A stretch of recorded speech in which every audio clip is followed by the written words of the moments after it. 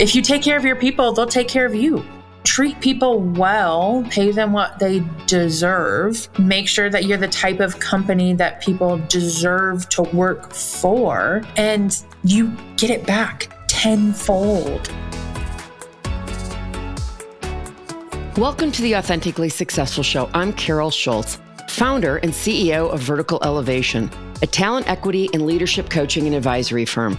We partner with founders and CEOs to create talent-centric organizations, either where they don't currently exist or rebuild companies into talent-centric organizations.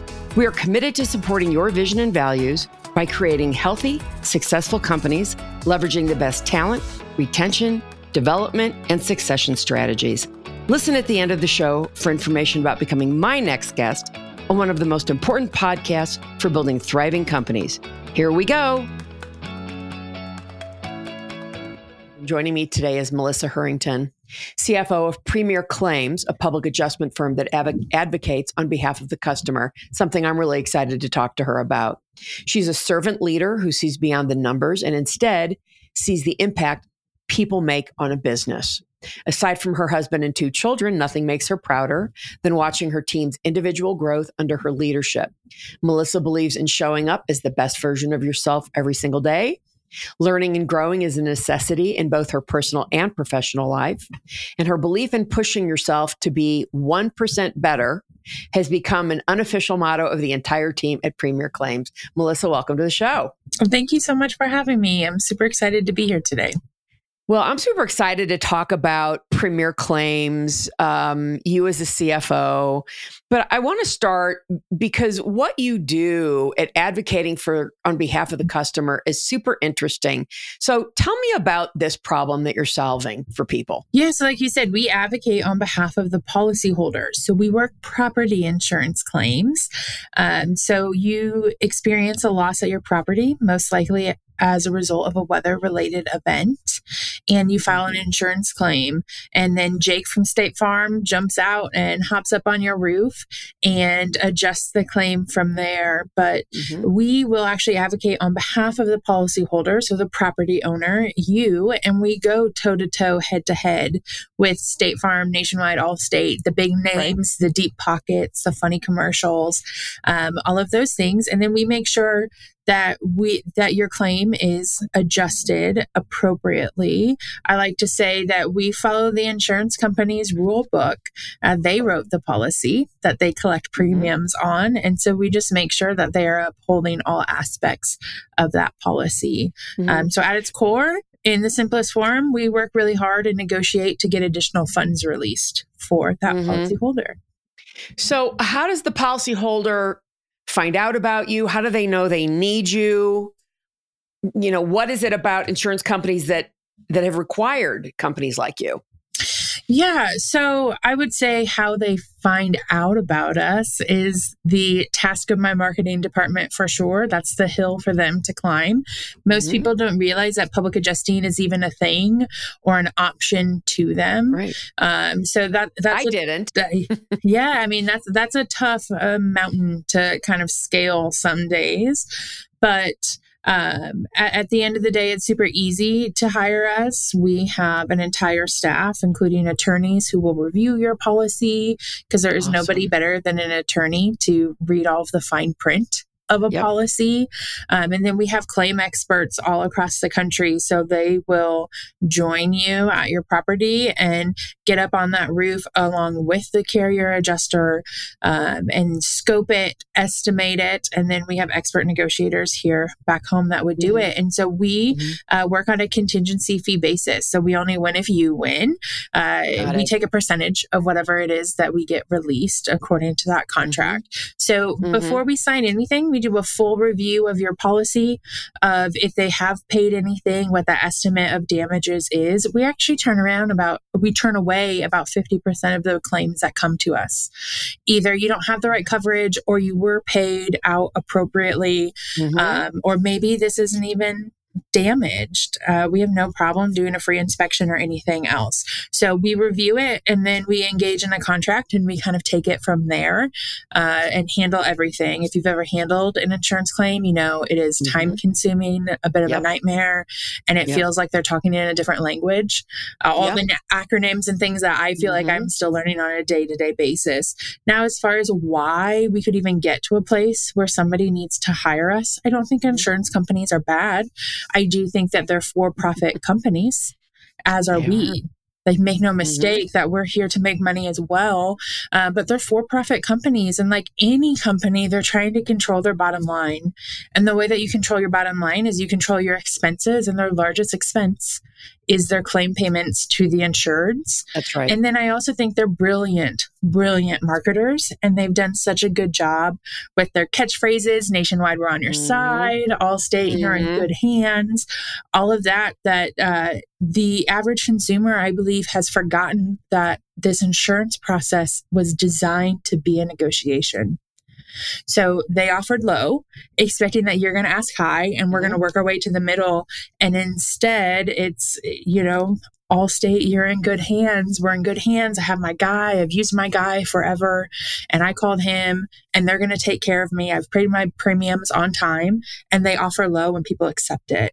It was a lot of it, I think.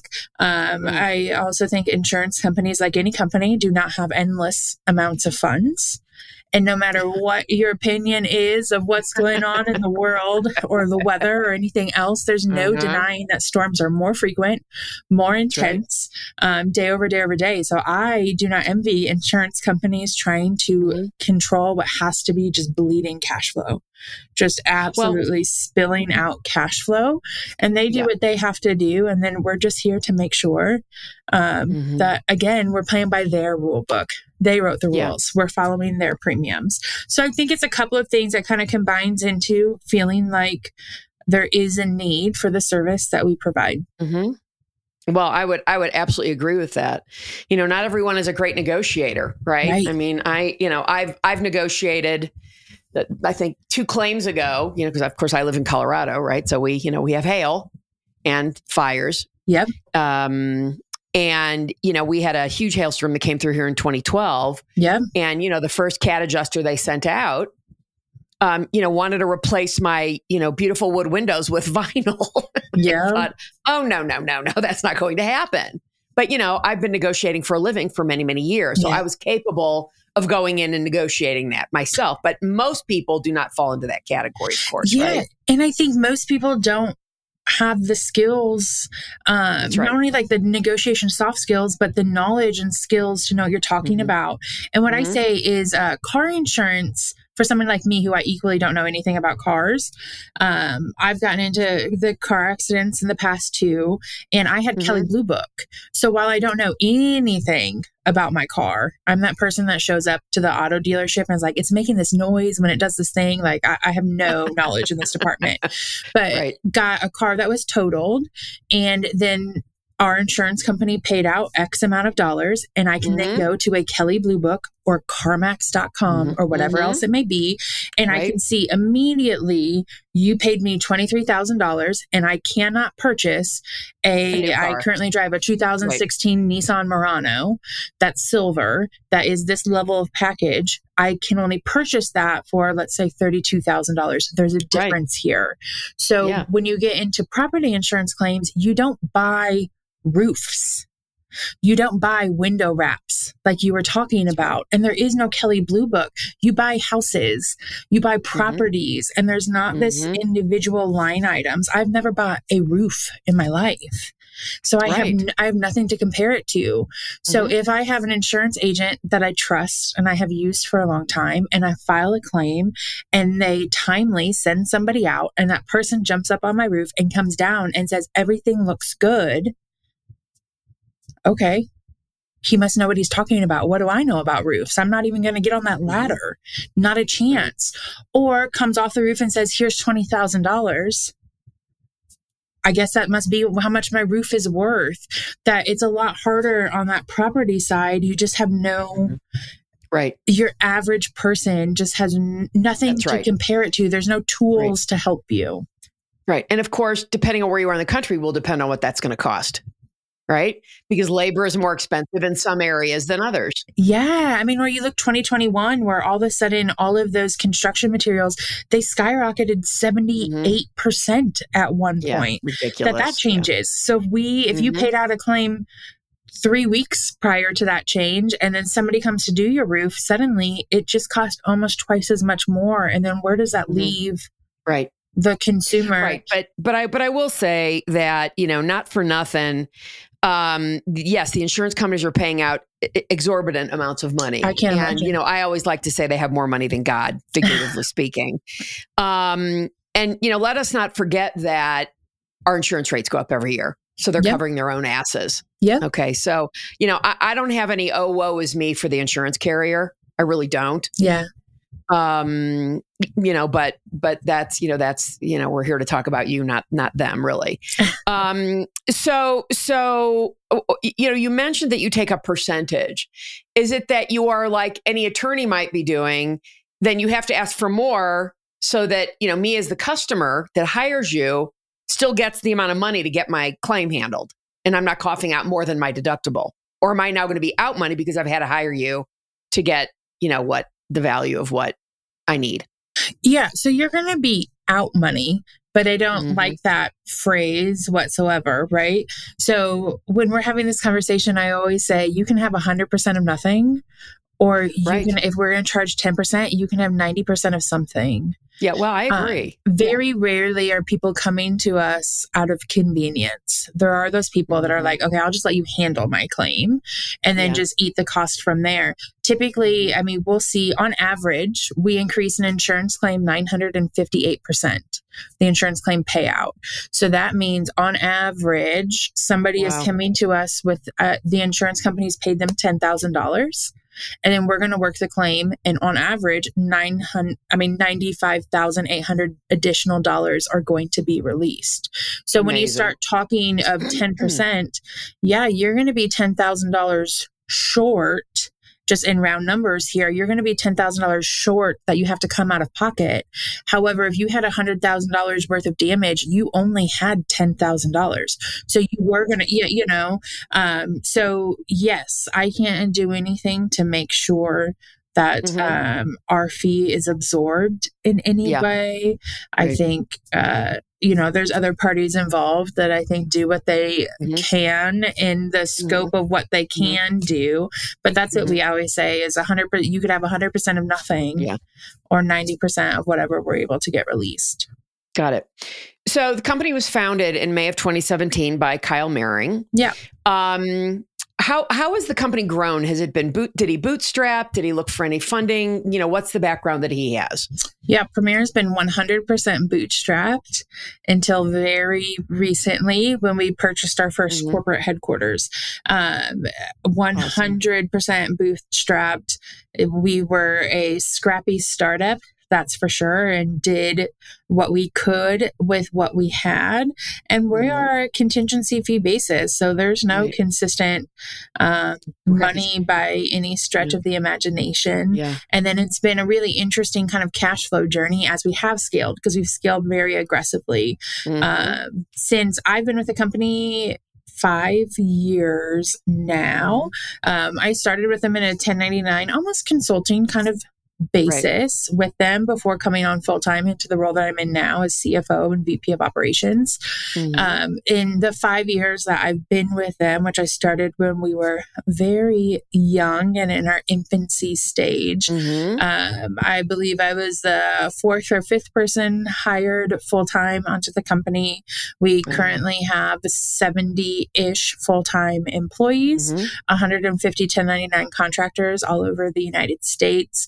And in terms of revenue, we've grown even more aggressively than that. Our revenues increased between 100 and 200% year over year. So it has been fast and furious. I'm tired. I got a couple of gray hairs, but it has been the journey of a lifetime for sure. Yeah, that's awesome. So, your background is, you got your degree in accounting in 2009. And, you were already, working as an intern with a firm.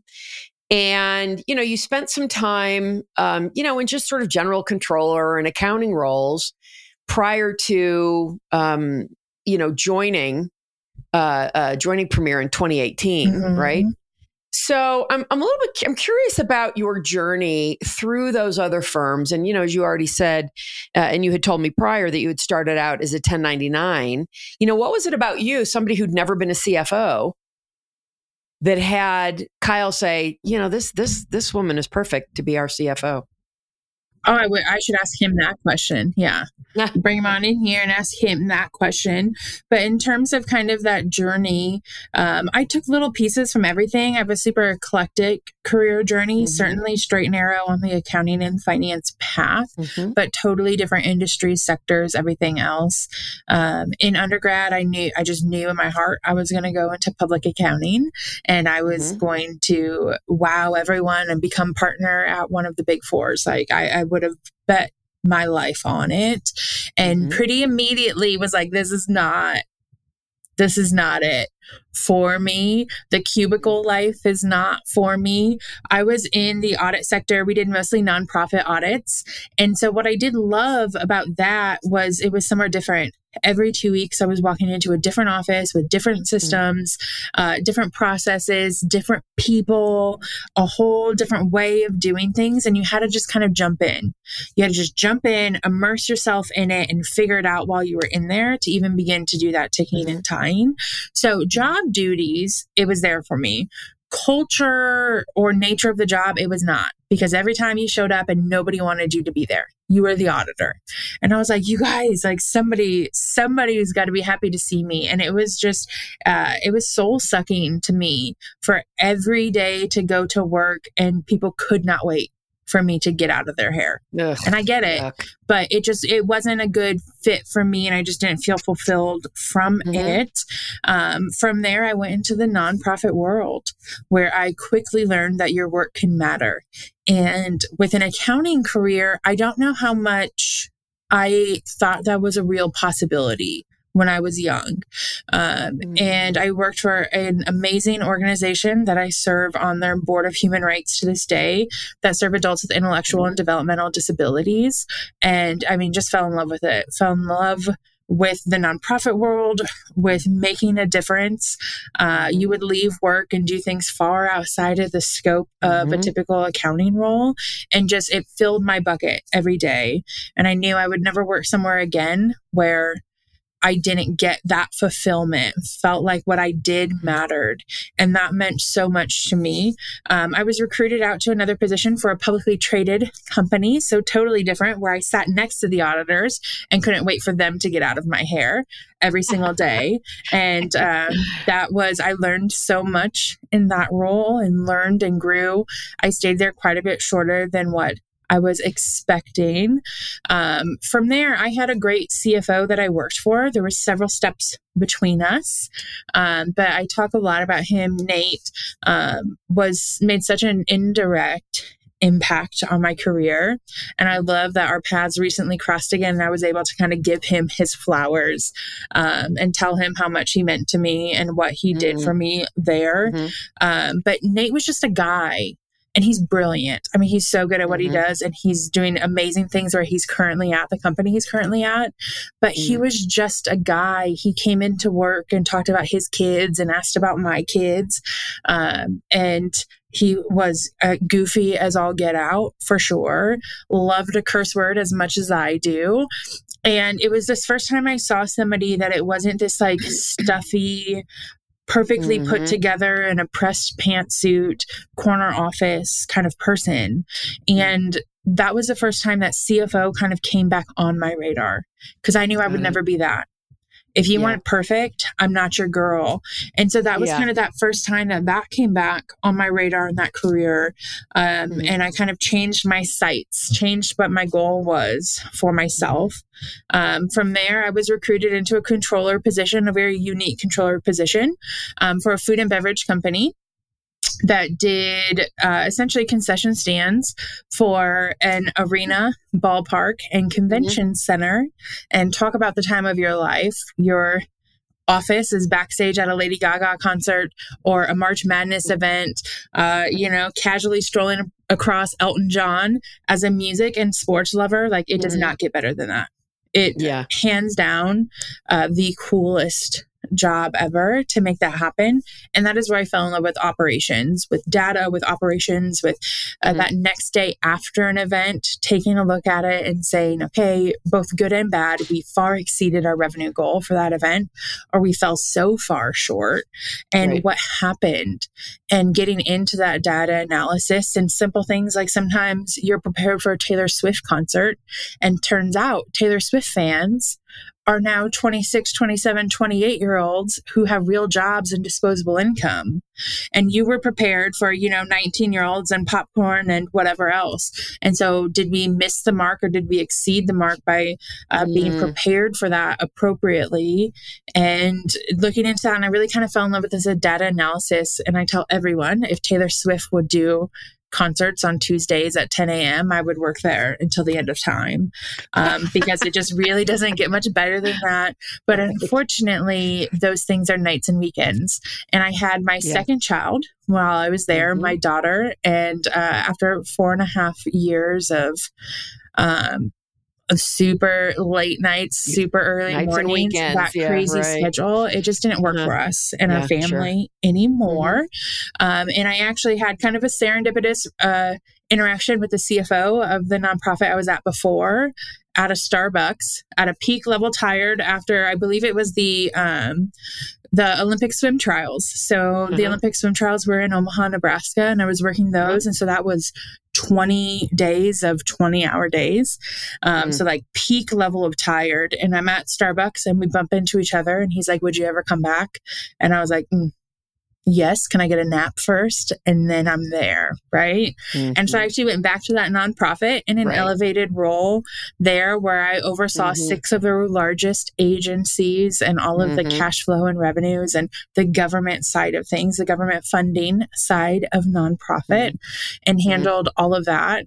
And it was while I was there that Kyle and I met, and he just has that it factor, whatever that it is, and nobody can put their finger quite on. That's him, and he has it. And we met and had a conversation, and I was like, okay, stop. This is what needs to happen. This is what we need to do. And he was looking for somebody full time. And I told him, no ego involved whatsoever, that in accounting and finance, like you're going to get what you pay for. And what you can afford right now is not what you need, because you are dancing a really thin cash flow line with your scaling goals. And I can do what you need for my kitchen table on Saturdays while my baby naps.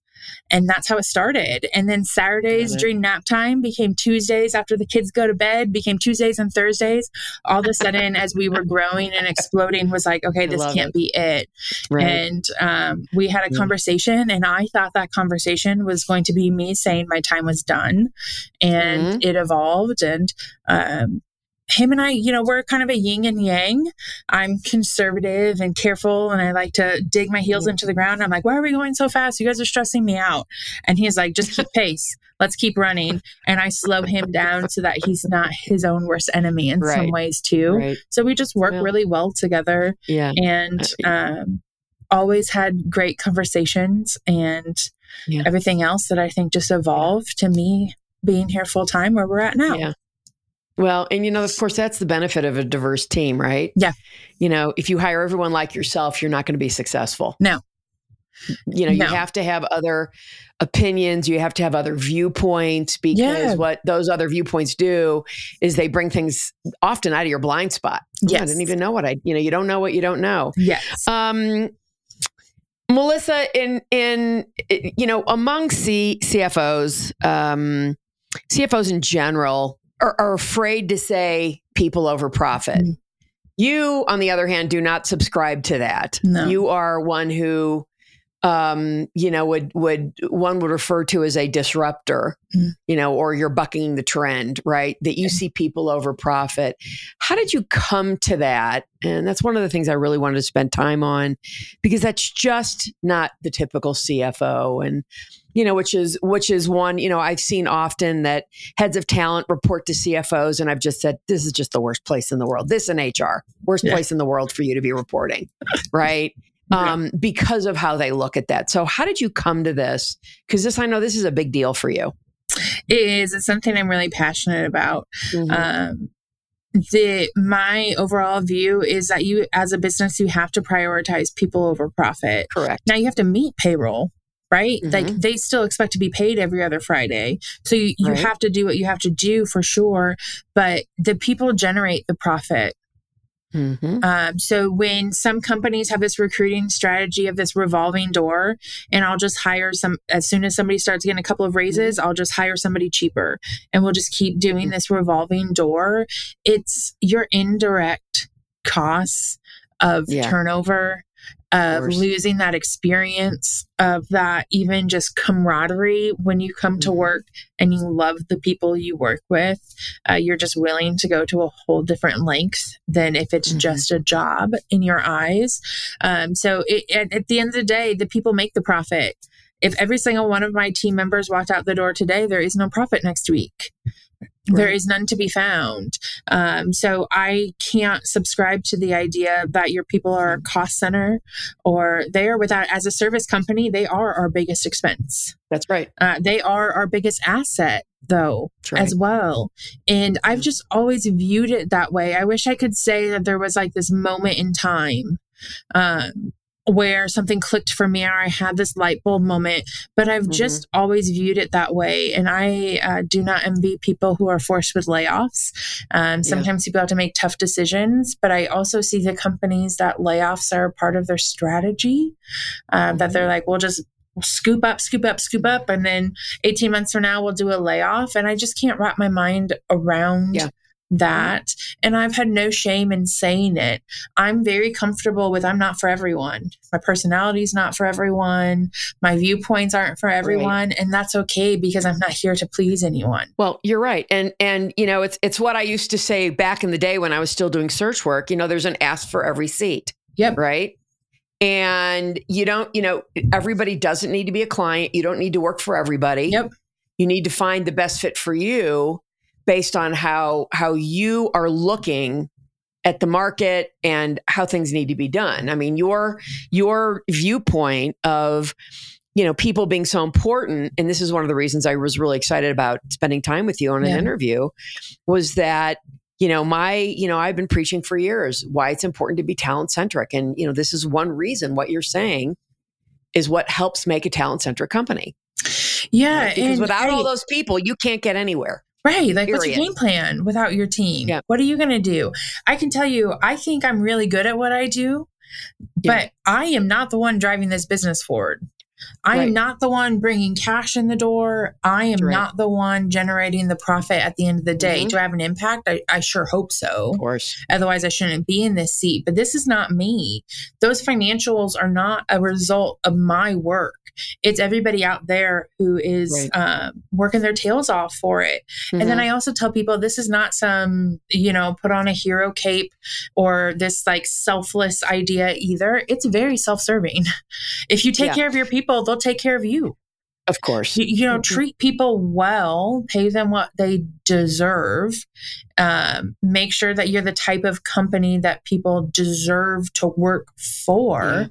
And you get it back tenfold again and again and again. Example that I'll use super recently that's so unimportant, but we just moved into our brand new office last Monday now, and we got in trouble with the city because we overflowed our dumpster way too much with all of the final, just moving and people unpacking their boxes. And they came to take the dumpster and they're like, not a chance. It's stacked way too high. I was like, well, what am I supposed to do? And they're like, get up there and take all the trash off. What else are you supposed to do? And I sent out, we're still, pretty close, relatively small-ish team. And I sent out a quick email. Hey guys, I have a favor. We need to go dumpster diving. It's Omaha, Nebraska. It's a winter. And to add insult to injury, it was raining. And within 8 seconds of that email being out, I looked out my window and there was people out there handling it. Unbelievable. that is so far outside of their job scope or anything else. And so that is something that is so small, but it's such an example. If they're willing to go jump up onto a dumpster in the winter in rain, what else are they going to be willing to do for you? If you've taken care of them and a customer is upset, they're going to handle it. They're going to take care of your customer, and your customer is your profit at the end of the day as well. And so to me, it just like all goes hand in hand. You take care of your people, and your people take care of your company every day on personal levels, professional levels. I know without a doubt that they have my back, that there isn't an ask I could make that maybe they might be like, for real, but they're going to jump on board, and they're going to do it, and they're going to do it with great attitudes. And especially in the business that we're in, we are not a Monday through Friday, 8 to 5 company. We work property insurance claims, and those claims, similar to the events, don't conveniently happen on Monday through Friday from 8 to 5. So like we are still knee deep in Hurricane Ian recovery.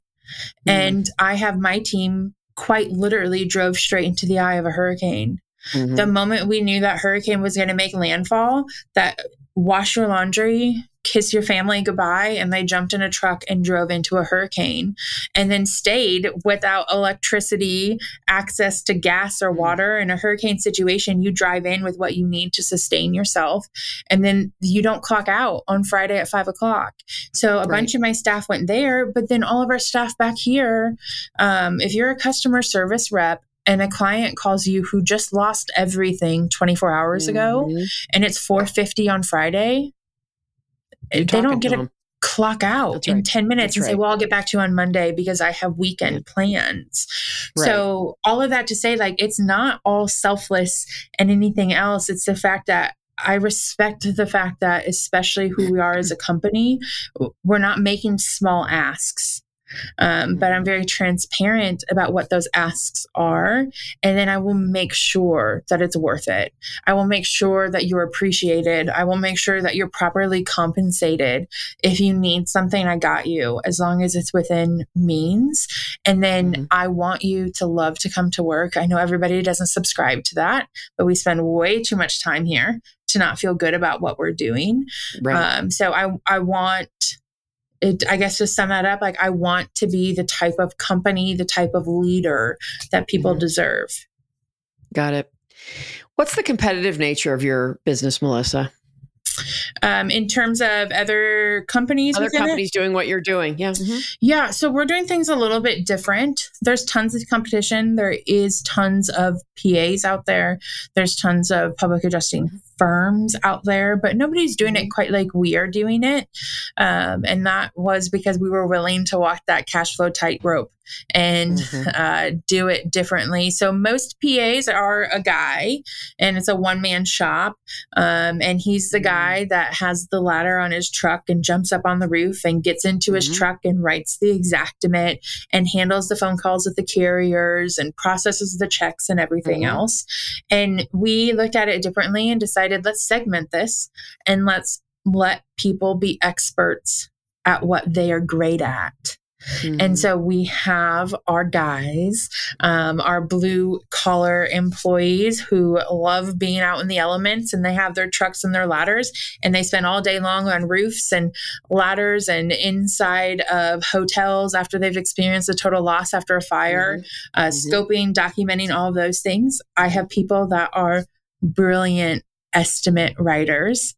And there's efficiencies to be found if all you do is spend 40, 50 hours a week writing estimates. You know all the shortcuts, right? Like, you know, you could probably write it blind at that point to know where to click through and change the price here. And don't forget to do that thing there, because that's what you're doing. And they're really, really talented at it. And then we have trained negotiators. Our people that are on the phone negotiating is not a natural skill for most people. Right, as we talked about. Right. We've handled that by training people, and we've actually sent all of them through a training with an FBI negotiator, which A, is fun.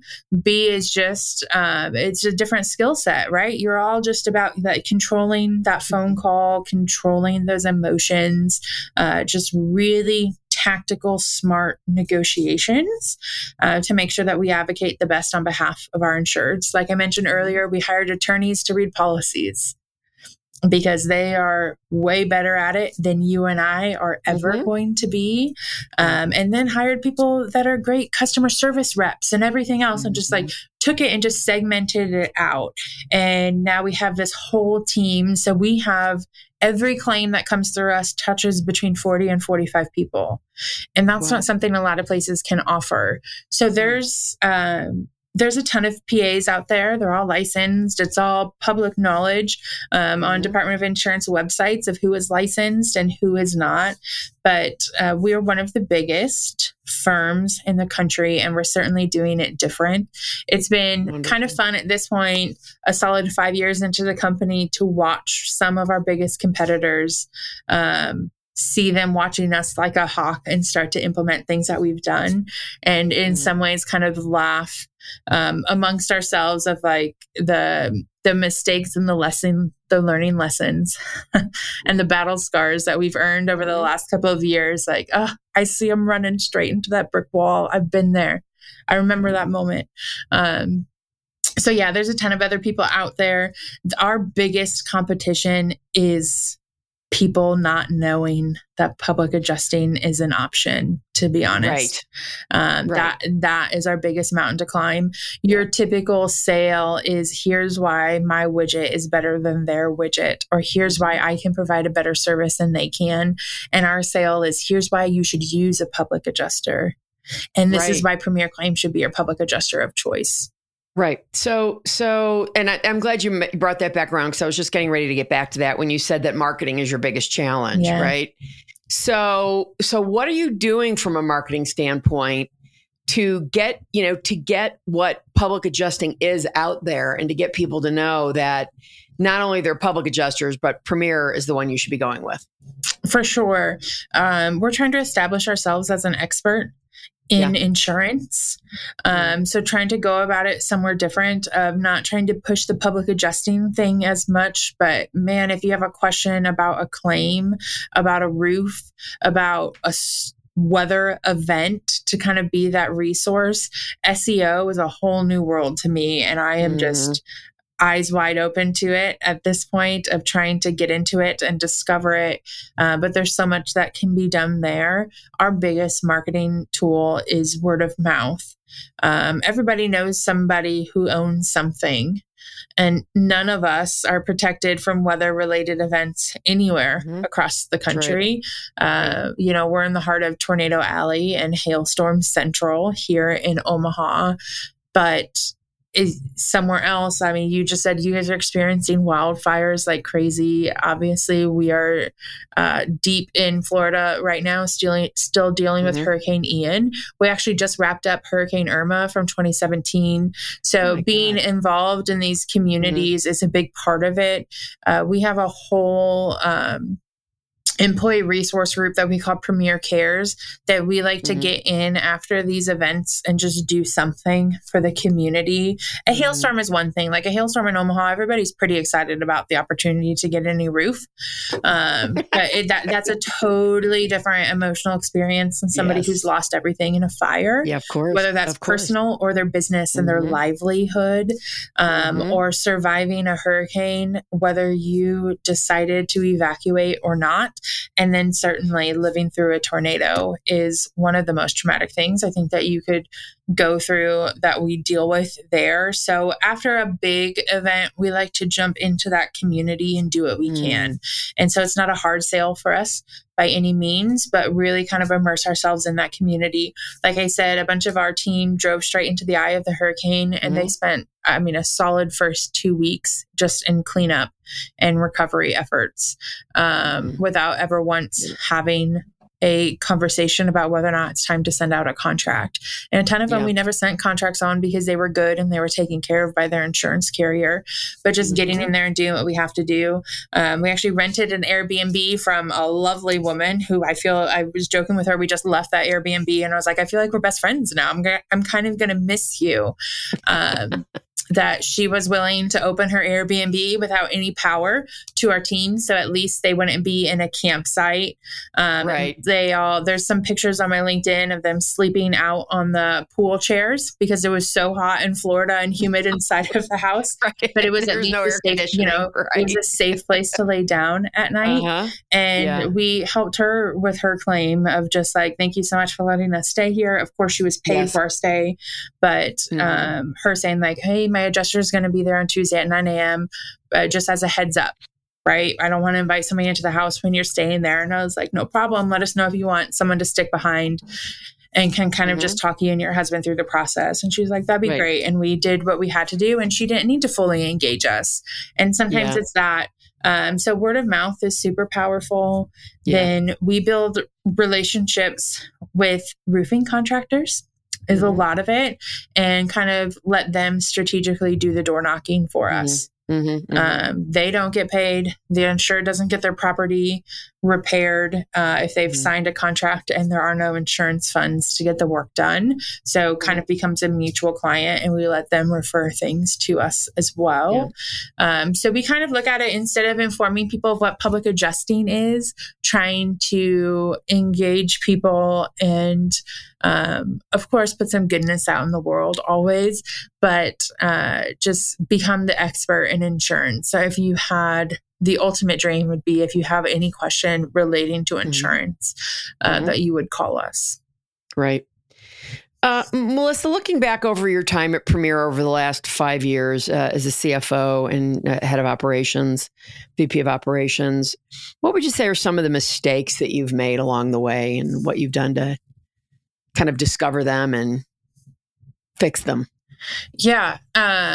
Earlier on in my time with Premier, I think I did a terrible job at when I was interviewing people, trying to sell them on the job and sell them on the company. People tell me now that have interviewed with me recently that they're like, I feel like you just tried to talk me out of the job. And I was like, I did, because I just want to make sure that we are like 100% on that same page, because it depends if there's ebbs and flows in what our work day looks like, what our work week looks like. And I quickly realized that I only wanted people here who were down for that. And that was on me at the end of the day, right? Like that was on me, and some of that interview process of not really being clear of what the ask was eventually going to be. So now I'm super transparent in the ask of like, this is what my commission eligible employees, like, this is what it really looks like. I could sell you all day on how much money I think you can make and excite people. And that's great. But like, here's what it really looks like. Is that going to work for you? Or are we going to be 4 weeks in and you're going to be like, this doesn't, I have another mortgage payment. It's Christmas. Like, what's going on here? So I would say one of the biggest mistakes and learning lessons I had pretty early on was spending too much time trying to get people excited about the company, which I think is your typical kind of interview process. And instead being like, here's my pros and cons list. Transparent to a fault. Here's why I think you should work for me. Here's why I think it's, we got cons. Every company has cons. Every job has cons. So here they are. Is that going to work for you? That's right. You know, that's a great strategy. And I'm a big believer. I write about this, and, you know, when I'm on interviews, I talk about these things. It's so important to talk about, you know, if you talk about everything that's great about yourself, and that's great, you know, you do need to sell people on your vision, and your strategy, and why, you know, why they want to work here. But it's equally important to say, and here's the things, you know, if this doesn't work for you, that's okay. Then it's just not a fit, right? And that makes for better interviewing. It makes for better fits. You know, that's a really, really, in my opinion, super effective strategy. This is what I teach people, and why it's important, and how to communicate that effectively. So that you're not coming across as really, you don't want to come work for us. Right. Right. You know, we'd love to have you, and here's why, but okay. And you know, that is just so important. So that's clearly part of your talent strategy, right? Is there anything else about your talent strategy that, you haven't really talked about? Like, how do you go about finding people when you're ready to hire full-time people? Let's forget about the 1099s for now. Yeah. I feel like in 2022, you'll find them anywhere. So I think everybody's a recruiter, and people that are recruited by, that are referred by people who currently work here, statistically stay longer, are more engaged, are happier. So we do have a strong recruiter bonus for our current staff here of whatever that is. If you have somebody that you can refer and think they'd be a good fit, then I want to talk to them. It's no guarantee, but of course I want to talk to them. We have a full-time recruiter who does recruit for us, reach out to people, that traditional, headhunter that is going to see who we can get out there, who is actively employed and maybe wasn't considered leaving a position. Then, we go about all the traditional routes of Indeed and LinkedIn and everything else. But then I think every opportunity is an opportunity to meet somebody who's great. So when you are out to dinner with your husband, I've recruited a couple of waitresses here. Nobody, especially this time of year, nobody wants to be rescued more than a retail employee during the holidays. Right. And you think they can deal with customer complaints? Like they're masters. Absolute masters at it. And so if you're out there having interactions with people, networking, your network is your net worth. I will say that all day long, of just putting yourself out there. And then my personal LinkedIn has kind of become this indirect recruiting. I just put my thoughts out there. It kind of became my very public diary. And the good, the bad, my mistakes are posted on there sometimes of like, I really was not a great leader today. And here's what I did. And more importantly, here's what I learned from it. And we'll do more later. That we have a lot of people that reach out to me directly and are like, are you guys hiring? I'm like, let's see if we can find it. I will say the biggest thing that as we scale, it gets a little bit harder, but something that I hope we can hold on to forever is we hire right person. I'll hire a winner all day long, and then I will find the right seat for you. We actually have somebody who's been working here for 2 weeks now that still doesn't have a title. I texted her last night and was like, hey, did we ever decide on that? I feel like eventually you want to go home to your kitchen table and say, here's what my title is. But I knew she was a winner, and I immediately saw the value that she could bring to us. She actually came in and was trying to pitch us on the service that she was selling. And I was like, okay, we're going to stop here and let's have a different conversation. And we kind of flipped it into an interview at that time. And she's here full time now. That I want to hire. I want to hire winners. And if I find someone that I think will be a good fit in any way, just to have the conversation. Right. And it's just the power of asking is very powerful, of just have that ask. That's right. Her LinkedIn did not say that she was open to work. She was not actively looking for an opportunity, but having that conversation and then saying, I don't have an open seat. Like I have a couple positions I'm hiring for, but none of them are a great fit for you. So let's figure it out. And we had a couple, I think we ended up having 3, I guess you could say, interviews, conversations to kind of figure out where this could fit in. And whether it was going to be a good fit for her and kind of what my vision is. Let's figure out what these first 90 days are. And then if you're ready, I'm ready. Let's jump into it. And she just had a skill that I know that nobody here had. She's actively scaled other companies in what she's done. And as we are in scaling mode, experience is so important that, go ahead, bring your battle scars. So we hopefully don't have to earn them ourselves. So yeah, I'm a big believer in right person, right seat. But furthermore, one thing we've been able to do here is kind of delay what that right seat is. And we brought in plenty of people that I'm like, damn, you are right person, but this is not it for you. Right. So let's explore it. The right place for you right now. Yeah. Like let's explore it together and see what else is, because you're the exact kind of person I want to work with. Yeah, that's fantastic. So you have a number of 1099 employees. Who are those people? What are they doing for you? Yeah, I call them my boots on the roof instead of boots on the ground. Okay. Yeah, they're my 1099 team all over the country so that we're here in Omaha, Nebraska. Most of my staff is here in Omaha, Nebraska. So we're centrally located. But if you experience a house fire tonight, God forbid, and you decide that you would like to use our services, saying, okay, let me go check for a flight and it looks like I can get out there on Sunday, maybe Monday. That's too long. The time is ticking. Or we could jump in the car. I mean, you're Colorado, so you're probably 9-10 hours west of me, but sometimes that's just not enough. So we have somebody who is skilled at what they do within about 2.5-3 hours of every single location in the United States. Fantastic. I love that. And are they purely paid on commission, or are they getting a salary plus commission? I mean, 1099, they're getting paid for the work that they do. So certainly not a salary, but yeah, there's compensation for their time to go out to a job. Got it. Okay. Yeah. So they're paid per job, essentially, to go out there and do what they have to do. And then if that scope expands or they're going to be there further, have that conversation. Tell me a little bit about how you spend your time when you're not working. I know you've got a husband and 2 kids, so I'm sure they're part of what you spend your time doing when you're not working. A part or all, I suppose. No. Yeah. I mean, my kiddos are still little. I have an 8-year-old boy and a 5-year-old girl.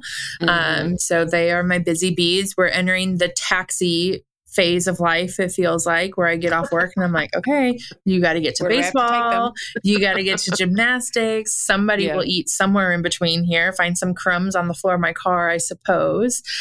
So yeah, a lot of that. My husband's an athletic trainer. So he's the guy when somebody gets injured on the football field that runs out there, and he's a trainer for our local high school. So we spend a lot of time at sporting events. So whether it's my children's sporting events or joining him at work, which is a kind of a unique role for sure. But if it's a basketball game, we get to sit next to him on the bleachers and super immersed within our community in that capacity. I'm a reader. I love to read. And yeah, besides work and family and sports, I'm hoping to beat my husband in fantasy football this week. We shall see how that works out. I'm not I am hoping, but a piece of me sometimes is like, life would be easier next week if he wins, probably. But I'm a sports lover, a music lover, a busybody for sure, like to be out and about. Yeah, but mostly just family and just enjoying the people that are around me.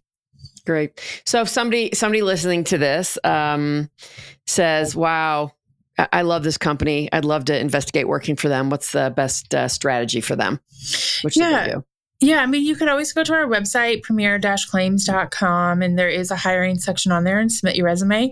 But the easiest way to get to the decision maker would be to jump on my LinkedIn, Melissa Hurrington. I like to make sure that there isn't a message that goes unanswered unless it's a sales pitch, but then I really don't have time for that.